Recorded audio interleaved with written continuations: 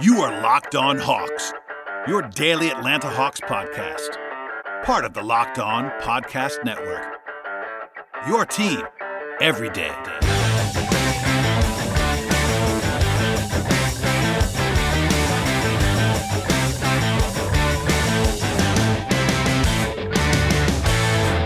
Hello, friends, and welcome to episode 554 of the Locked On Hawks podcast. I am your host, Brad Rowland. It is Tuesday evening into Wednesday morning. In fact, it's already Wednesday morning as I'm recording this right now. But an interesting night of Atlanta Hawks basketball with a third straight win for the Hawks by a final score of 130-120 in New Orleans. It was a shorthanded Pelicans team, and we'll talk much more about that game at the end of this podcast, or I guess the second half of this podcast, but a couple of news items to hit on before we get to the actual game itself. First things first, I do want to plug a particular piece of content. It was not even from me, actually, but Jeff Siegel, good and frequent friend of the program, wrote about John Collins. He sort of did a deep dive, embed style kind of piece about Collins and how the Hawks are treating him and how the Hawks are developing him. Talked to Lloyd Pierce, talked to Kent Bazemore, talked to Collins himself, talked to a lot of different guys while he was here for a week, and I definitely recommend checking that out at What Up on PeachtreeHoops.com on Tuesday. So if you missed that, please go ahead and read that in addition to subscribing to this podcast. And Jeff will be on at some point in the near future to discuss what he found in addition to what you will read in that piece. But aside from that, Miles Plumlee was the biggest piece of news that actually broke on Tuesday before the game started, and that is that Plumlee's season is over. You might remember that back on January 4th, the team announced that Plumlee was having a non-surgical procedure on his left knee. He's not played since then. In fact, he's not played in 2019. His last game he played in was December 31st, 2018. He was seemingly on the road to return, but suffered a setback, according to the team, on March 11th. And then on Tuesday, the Hawks announced that he will need arthroscopic surgery to address a cartilage issue in the left knee. He's out for the season, but the Hawks did note that he's expected to return for training camp at the beginning of next season, which is not necessarily going to be until September. So a long potential road to recovery here for Plumlee. No necessarily like a timetable available, because once you get into the summer, things can get a little bit interesting in terms of projecting timetables, but that was certainly important to note that Plumlee will be on track to return for next season. The surgery will not happen actually until April 2nd, so he's not had it just yet, so we'll see how long that takes, and we'll definitely be monitoring and trying to get updates throughout the offseason. I know Plumlee is not a huge necessarily part of the future, but he is a player on the roster, and the Hawks owe him $12.5 million for next season. So, people were asking me what the Hawks can do about this. There's not really much they can do. If he's out for a long period of time, they could start getting him insurance money, but that doesn't really affect anything except for Tony Ressler's pocket. So not too much going on there. I think Plumlee will be on the team over next year, just because the Hawks owe him a lot of money, and just paying him to go away doesn't necessarily make a lot of sense. So we'll keep an eye on Plumlee, but for now, his season is over, and no indication, at least recently, that Mari Spellman's getting too much closer, as well as Alex Poythress. So the Hawks might just be down 3 bigs for the entire stretch run, although nothing is official aside from Plumlee at this point. The other big news this week, and much more, relevant and national type of news this week, was Trae Young winning NBA Player of the Week in terms of the Eastern Conference for his work from last week, actually, when the Hawks went 2-1. Young, of course, led the team to back-to-back victories against the Jazz and the Sixers at home over the weekend, averaging 25.3 points and 11.3 assists per game over the 3-game week. Just for reference, the NBA week goes from Monday to Sunday, so just that's kind of the way this always falls. So, for instance, today's game was part of the new week, obviously, but Young had 20 and 10 in all 3 games for the Hawks. He, of course, the wins over playoff teams definitely help, and of course the game winner against Philly on Saturday when he had 32 points and 11 assists also is a big time reason why Young was able to win the award. It's also some justice for Trae Young, considering he was snubbed pretty badly in early March. If you're a listener to this podcast, you will know that I'm not the guy who's going to go and pound on the table for guys being disrespected necessarily in Atlanta, but I thought it was certainly the case where he should have won in March when he had the 35.10 assist average for over 4 games, when he had the 4 OT game against Chicago and was just fantastic. Shot the ball great during that stretch as well, and did not win. But this time around, he had similar numbers to some other guys. D'Angelo Russell had a nice week as well. Joel Embiid, Kawhi Leonard, Giannis, and Kemba Walker were all, I think, pretty decent candidates. But Young had definitely a claim to win the award, and he went out and did that. The first time the Hawks have gotten this award for any player, the Player of the Week award, since Paul Millsap back in 2016. And perhaps more interestingly, it's the first by any rookie this year, either in the East or the West, i.e. no Luka Doncic, no DeAndre Ayton, no Marvin Bagley. None of those guys have won this Player of the Week award, so shouts to Trae Young and the way he played. And also coming into the game on Tuesday, which we'll talk about later, when he was honestly fantastic once again. But coming into the game on Tuesday, Young was the only 20-year-old player in the history of the NBA to be averaging at least 18.7 points and 7.9 assists per game during the rookie season. I put that out there on Twitter, got a lot of response to that. There were only two other rookies, and they were Damon Stoudemire and Oscar Robertson, that have matched those numbers at any age, with 18.7 points per game and 7.9 assists per game.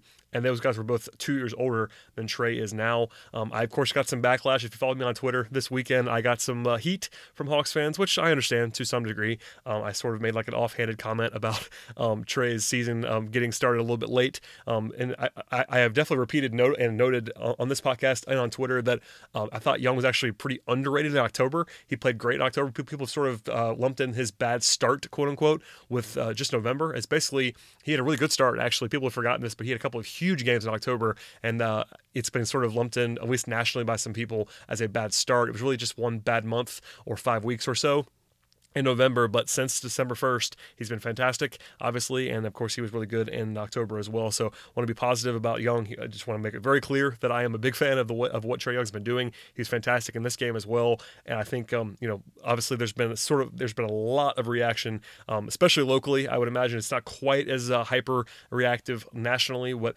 with Trae Young playing this way and the Rookie of the Year debate and just awards debates in general, I looked at the MVP stuff actually a little bit today, and that's become a heated daily topic on national NBA shows. MVP with Giannis against James Harden. I guess this is just the new world that we're going to live in now, where every single year, every big award is going to be a head-to-head. Every single day litigation, which I understand. It certainly drives some content, and that's happening here with the Hawks. I was probably guilty, at least I have been, a little bit of just kind of assuming Doncic was going to win the award, and I think Young has done a lot to close the gap, to be sure, and it's something that people have pointed out to me, and I should have said a little bit more clearly this week. The season's not over yet. I voiced my opinion and voiced my opinion on what would happen if the season had ended right then, but I probably should have been more clear about that.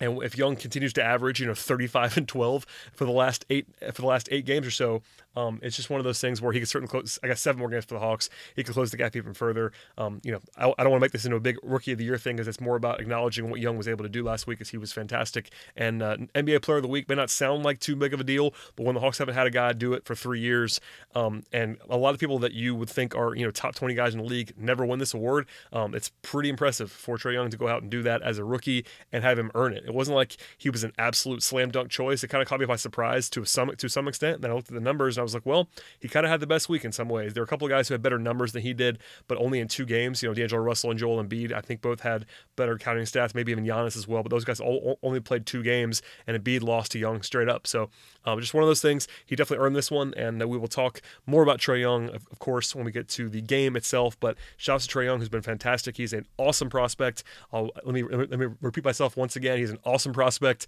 and it's definitely allowed for both guys to be good. But I'm going to try to avoid a lot of the Rookie of the Year stuff. At some point, we'll probably talk about it more when the award stuff is actually finalized. But for now, suffice to say, Young has been as good or better than anyone could have possibly expected, and he's exceeded my expectations, to be sure. He's been awesome, and the Hawks are in great hands with Trae Young, to be sure.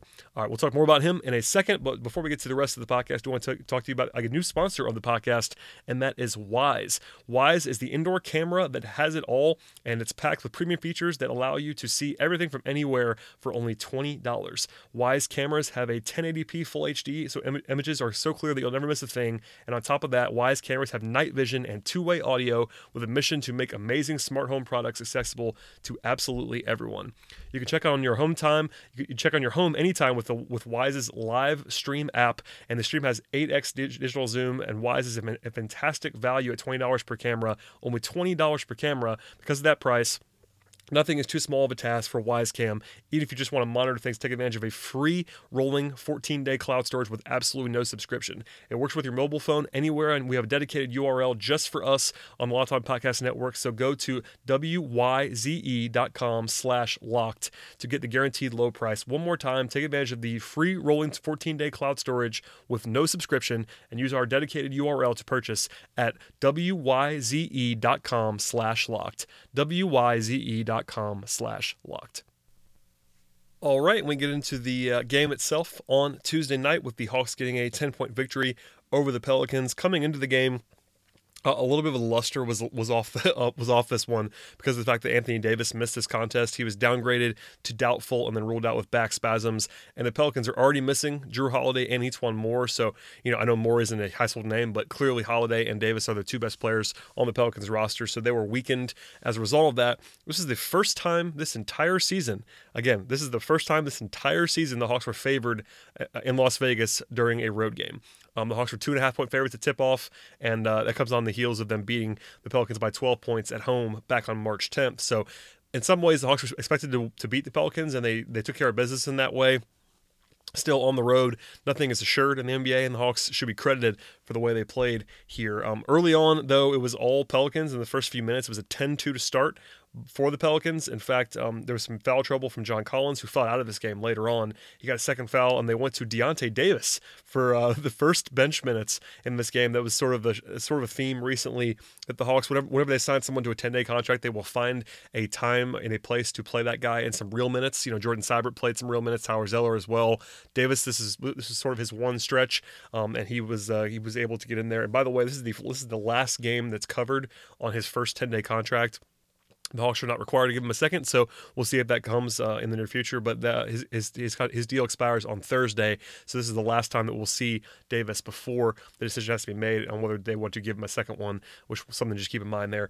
The Hawks missed their first six 3-point attempts, and then a barrage happened after that. After they went 0 for 6 to start, Trae Young made one through midway through the first period, and then Alex Len and Young combined to make 5 threes in a row, 3 for Len and 2 for Young, and all 5 came in less than 2 minutes of clock time to lead a 15-5 run for the Hawks. They never looked back from there, honestly, and in fact, the Hawks finished the first quarter making 7 of their last 8 threes after starting 0 of 6, so a pretty big swing there in a lot of ways. The Hawks went to a no point guard lineup, now especially the first quarter, to the point where I was at least somewhat concerned that we wouldn't see Jalen Adams in this game, but then Adams appeared later on. They went to a Herter, Bembry, Bazemore look at the end of the first quarter, which I kind of appreciated, a little bit of a different look there. And then DeAndre Bembry made a big-time highlight down the stretch of the first quarter with a ferocious dunk in transition after he got a steal. He was really good in this game. We'll talk more about him later. But all told, the first quarter stats, a 146.5 offensive rating, which is outstanding for Atlanta. Solid shooting and 10 points, 4 assists for Trae Young. It was the third time this season that the Hawks have scored 42 points in the first quarter, a season high mark that they've now tied 3 times. It was the 7th time this season where the Hawks have had 42 or more in any quarter, and it's the 13th 40-point quarter for the Hawks this season. So it was pretty darn good performance in the first quarter, and to only lead by 8 is kind of disappointing considering the defense was not really great in the first quarter, but still, they did yeoman's work on the offensive side of the floor. A 7-2 run to open second quarter for the Hawks, and then, for the Pelicans against the Hawks. And Atlanta kind of had their one dry spell of the first half after that opener was to start the second quarter, where the Hawks didn't make a field goal for about 4 minutes until Vince Carter made a 3.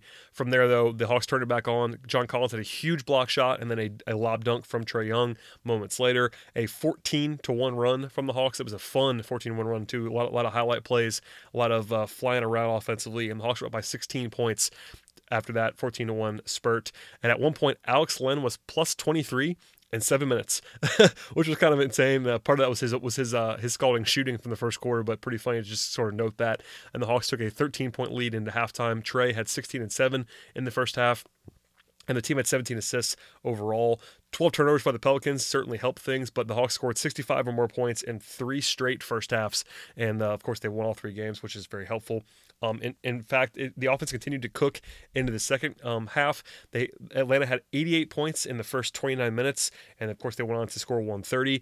They went up by 21 points with about 2.5 minutes to go in the third period. The Pelicans did close the gap a couple different times from there. It looked like it was going to be over at that point, honestly, with Atlanta up by 21 with 15 minutes to go or so. But there was a flagrant foul on Alex Len. John Collins got back-to-back fouls to foul out of the game early in the fourth quarter, very early within the first minute of the fourth, including a flagrant on his sixth foul, which is a bizarre call in some ways. There's a lot of bizarre officiating in the second half, led by Tony Brothers and his crew.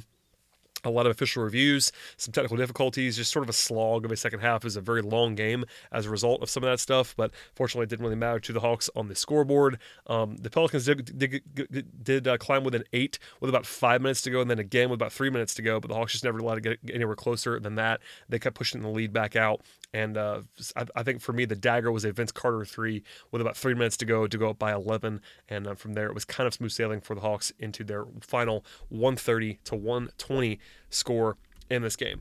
Big picture wise, there was a very, very fast paced game, as you might imagine, by the 250 points combined scoring, but still Atlanta was still very good on offense on a per possession basis. A 115 offensive rating is excellent. They of course cooled off after the first quarter to the point where they were kind of pedestrian after the first, but that combined with the tempo allowed the Hawks to continue to lead the league in scoring in terms of not per possession, but just overall scoring in the second half of the season. You know, I use half in quotes, the post All-Star break season. The Hawks have been scoring at a pretty high rate. Of course, they're playing so fast that really helps too, but the offense was really good in this game overall. 45% from the floor, 37% from three. Got to the line 26 times, made 23 of them, so very efficient there.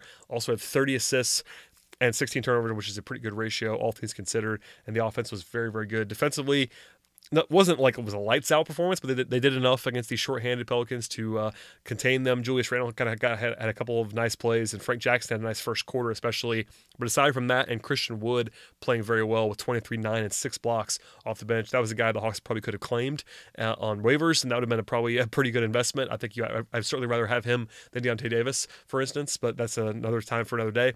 But I thought the defense was pretty solid, all things considered. The first quarter was kind of a struggle, but the offense made up for it. And then after that, things settled in, and Atlanta played pretty good defense throughout the game. One team-wide note as well, the Hawks attempted 51 threes in this game. That was the highest total of any game this season in regulation. That's a lot of three-point attempts. You know, Lloyd Pierce likes to get up threes, and they like to, he of course says, like the three, love the rim, which is important to note. They still like to get to the rim a lot, but taking a lot of threes and making 37% of them is usually a good way to produce quality offense, and that definitely led to that happening in this game. So from there, we could talk about the individual play, and we'll start in this game off the bench, because that's sort of the common place that we usually start on this podcast. And the guy who led the way on the bench in this game was DeAndre Bembry, who had a fantastic game: 18 points, 6 rebounds, 4 steals, 2 assists, and 3 turnovers, was plus 22 in 20 minutes of play. That's really, really good, obviously, across the board, production-wise and efficiency-wise. 6% from the floor, 1 of 3 from 3. 5-7 from the free throw line, and Bembry was just flying around defensively. I thought it was the best game in a long, long time for Bembry. I thought he was just really, really, really, really good, and that's worth pointing out, because he didn't play a ton of minutes, which is interesting considering how well he was playing, but it was a productive, energy-filled game from Bembry. I know that Hawks like that about him in a lot of ways. Vince Carter had 12 points in his normal fashion with 4 of 8 from the 3. That was his biggest contribution, to be sure, but he had some nice defense as well. Bowed up a little bit, used his old man strength in a couple different ways, and played pretty well. I mentioned before, Davis played in the first half, didn't play too much after that, if at all. 6 minutes, didn't attempt a shot, 2 points and a rebound. I don't think he's necessarily very good right now. You can sort of see what the Hawks see in him in some ways, but I don't think he was really all that helpful in the minutes that he played. Alex Len had the huge first quarter with 9 points, finished with 13 and 7, had to go along with 2 assists and a steal. Did have 4 fouls in 27 minutes, but was plus 14. Played very well, I thought, in the aggregate. Jalen Adams was pretty quiet. It was sort of a nondescript game from him. Did not score, only 1 shot attempt, no assists, and 2 fouls in 11 minutes. I thought he was probably a negative overall. Justin Anderson played some rotation minutes here. Made his only 3-point attempt, had 2 steals. I thought he played pretty well. Good to see him just playing more. I know I've been pro Justin Anderson for the entire season. It's a little bit bizarre now that they decided to play him pretty regularly, but he's rewarding them to a certain extent with solid minutes. And Kent Bazemore, I thought, gave some nice effort and actually made a few good effort plays here with 2 points, 3 assists, and 2 rebounds, but only 11 minutes of play for Bazemore. That's kind of surprisingly low. Of course, he's really been struggling offensively. That continued in this game as well with 0 of 6 from the floor. He's just really in a funk offensively, and that's probably the reason why he's playing a little bit less. But I've actually thought that he was weirdly a little bit better in this game than he had been the last several. Just the shots weren't falling, and that's unfortunate. But it's one of those things. The Hawks got to win, so I'm sure he's all right with what transpired. To the starters in this game, we'll save Trae Young for the end here, and we'll start with Kevin Huerter. 8 points for Huerter on 3 of 12 from the floor, 2 of 7 from 3, so not very efficient from Kevin in this game. 3 assists and 2 steals. Wasn't like it was a terrible effort from Huerter, but he was minus 14. He was the one guy in the starting lineup that kind of got bludgeoned while he was on the floor, and some of that's just playing without Trae at various moments in this game, and the non-Trae minutes were not very good for the Hawks. They were about dead even without Trae on the floor, but they were minus 10 with Jalen Adams on the floor. So I guess they were dead even with their no point guard lineup, and they were minus 10 with just one of those things. It was not great necessarily for Huerter overall, but it's just one of those things where I like to see him getting some more responsibility with the ball in his hands, but not the greatest two-way performance from Huerter, and we'll kind of leave it there for now. Taurean Prince got some plaudits from his head coach. Lloyd Pierce led the press conference after the game with some praise for Taurean. He only took 5 shots, played within himself here. Was actually plus 18, 9 points, 5 assists, a steal, a block, and 2 rebounds. I think Prince has generally been better recently. I know I'm critical of him, and at least have been critical of him in the past. I think he's been playing within himself more and playing better defense the last couple of weeks, and it's been showing in the way the Hawks have been playing with him on the floor. I know K.L. Chenard, good friend of the program, had this, but the Hawks have actually been better with Prince on the court in March, which is not a huge notable thing normally, but in the past before this, the Hawks have been really a lot worse with him on the court for the season. So a good and positive trend for Taurean, who's playing better basketball right now, even if it's not necessarily coordinating with huge numbers in terms of stats. John Collins had a rough day at the office, 12 points, 7 rebounds, did have a couple of really big highlight plays, a couple of huge dunks from Trae Young, but only 5 of 12 from the floor, 0 of 3 from 3, and fouls out in 20 minutes. I think the officiating was not very kind to John Collins in this game, which is worth noting. I think he was pretty frustrated. In fact, he actually went to the locker room after he fouled out, after he got a flagrant. He came back to the bench. It wasn't like he just never came back, but I think John was pretty clearly frustrated. It's one of those games where he wasn't great in terms of efficiency, but didn't get the benefit of the doubt with a whistle. And I thought he wasn't hurting the Hawks by any means. I thought he played okay when he was playing. Just didn't have the greatest Collins game in the world.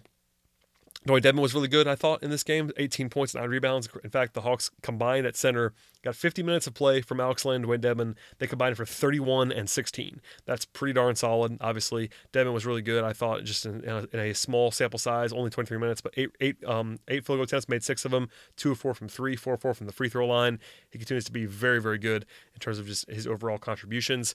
And finally, Trae Young, I mentioned him earlier in the podcast, of course, with the Player of the Week honors, and he was even better in this game. In fact, he was arguably better in this game than he was in any of the others. Of course, Utah and Philly were high-profile games against better opponents, which is certainly worth pointing out. And of course, he had the game winner against Philly, which made that more memorable. But in terms of the numbers themselves, he was arguably better in this game. 33 points, 12 assists, 1 turnover for Trae Young. That's a huge game for him. It wasn't like he shot the ball lights out. He was 5 of 13 from 3, which is acceptable to be sure, but not elite by any means. 12 of 24 from the floor is solid, obviously, very good. I just thought Young was very under control the entire game. When he left the floor, the Hawks were just visibly different. In fact, they had the sort of the brutal downturn offensively without him in the second half, and that was pretty clear that it's just he's the engine of everything, and that's very very apparent when he leaves the floor. But Young was again just fantastic in this game. He got everything that he wanted to off the dribble. He got to where he wanted to with his passing. His left-handed passing continues to be just ridiculous. He's one of the best passers in the entire league.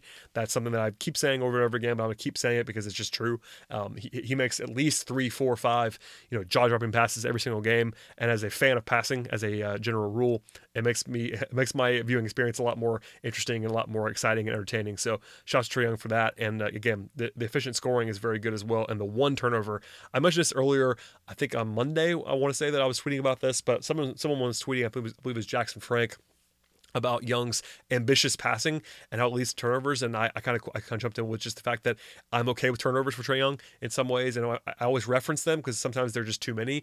But in the same breath, you have to be understanding of what he is as a player right now. He's a very aggressive, ambitious passer, and that's a good thing. I think with his talent level and the way that he fits things into small windows and sees things that other people can't see, you have to be okay with some ambition. And I think he had a couple of passes in this game that weren't like perfectly executed. At the same time, he was really, really, really good as a passer in addition to 33 points. And, what can I already say about this? Defensively, you could probably pick him apart in some ways, but you can't really say anything negative about a 33-12 game with one turnover. And I tweeted that after the game. He was the biggest reason why the Hawks won this game, and that's not the first time that's happened, obviously, in the recent past. So we'll leave that there for now. But it was a Trae Young experience this entire week for Atlanta. I know I was out of pocket, and I spent most of last podcast sort of getting into the nitty-gritty with Jeff, my first individual podcast by myself in about a week or so, but obviously, Young had a huge 3-game stretch, and as a result of that, the Hawks won 3 games in a row. So, the one thing that you have to worry about a little bit if you're a Hawks fan, and worry might be too strong of a word, but the Hawks have only a 2.5 game quote lead end quote in the NBA draft lottery standings right now because the Mavericks blew a late lead in this game and lost on this night, I should say, and lost, meaning that the Hawks. As hot as they are, it's a good thing the Hawks are playing well, but there's at least some chance now. I've been saying for a long time that they appear to be very likely to be headed to the number 5 slot in the lottery. I would still say that now. I think it's more likely than not the Hawks finish with the 5th worst record in the league, enter a lottery night and number 5. But with the way the Dallas is playing very poorly right now, then the way the Hawks are playing, it could flip. The Hawks do have a difficult schedule, but of course that doesn't really matter. Recently, they had just beaten the Jazz and the Sixers, who are very good teams, and they won a road game here that they were supposed to win, but still. Worth pointing out, just something to keep an eye on. I know it's been something we've talked about a lot on the podcast, but Dallas playing so poorly has opened a lot of doors and closed a lot of doors and done a lot of different things. So stay tuned to this space. Stay tuned to PeacherHoops.com, my Twitter feed at BT Rowland, PeacherHoops on Twitter, at Locked On Hawks on Twitter, all those fun places, and we will definitely update you on the progress of the Hawks and the Mavericks down the stretch of the season. So with that said, please subscribe to this podcast. Please check it out on Himalaya or not Locked On Hawks, Himalaya or Apple Podcasts or Stitcher or TuneIn Radio, Spotify, Player.fm, Overcast, any of those fine podcasting platforms. If you have another one that you like, please check it out. Hopefully we will be there. And if we're not, please let me know that, and I will fix it as fast as humanly possible. We'll be back again later in the week. The Hawks are back in action on Friday night with a home game against the Blazers. I will be in the building for that one, so we'll have plenty of coverage from that game. And again, one more time, subscribe, tell your friends, and we'll see you all later in the week.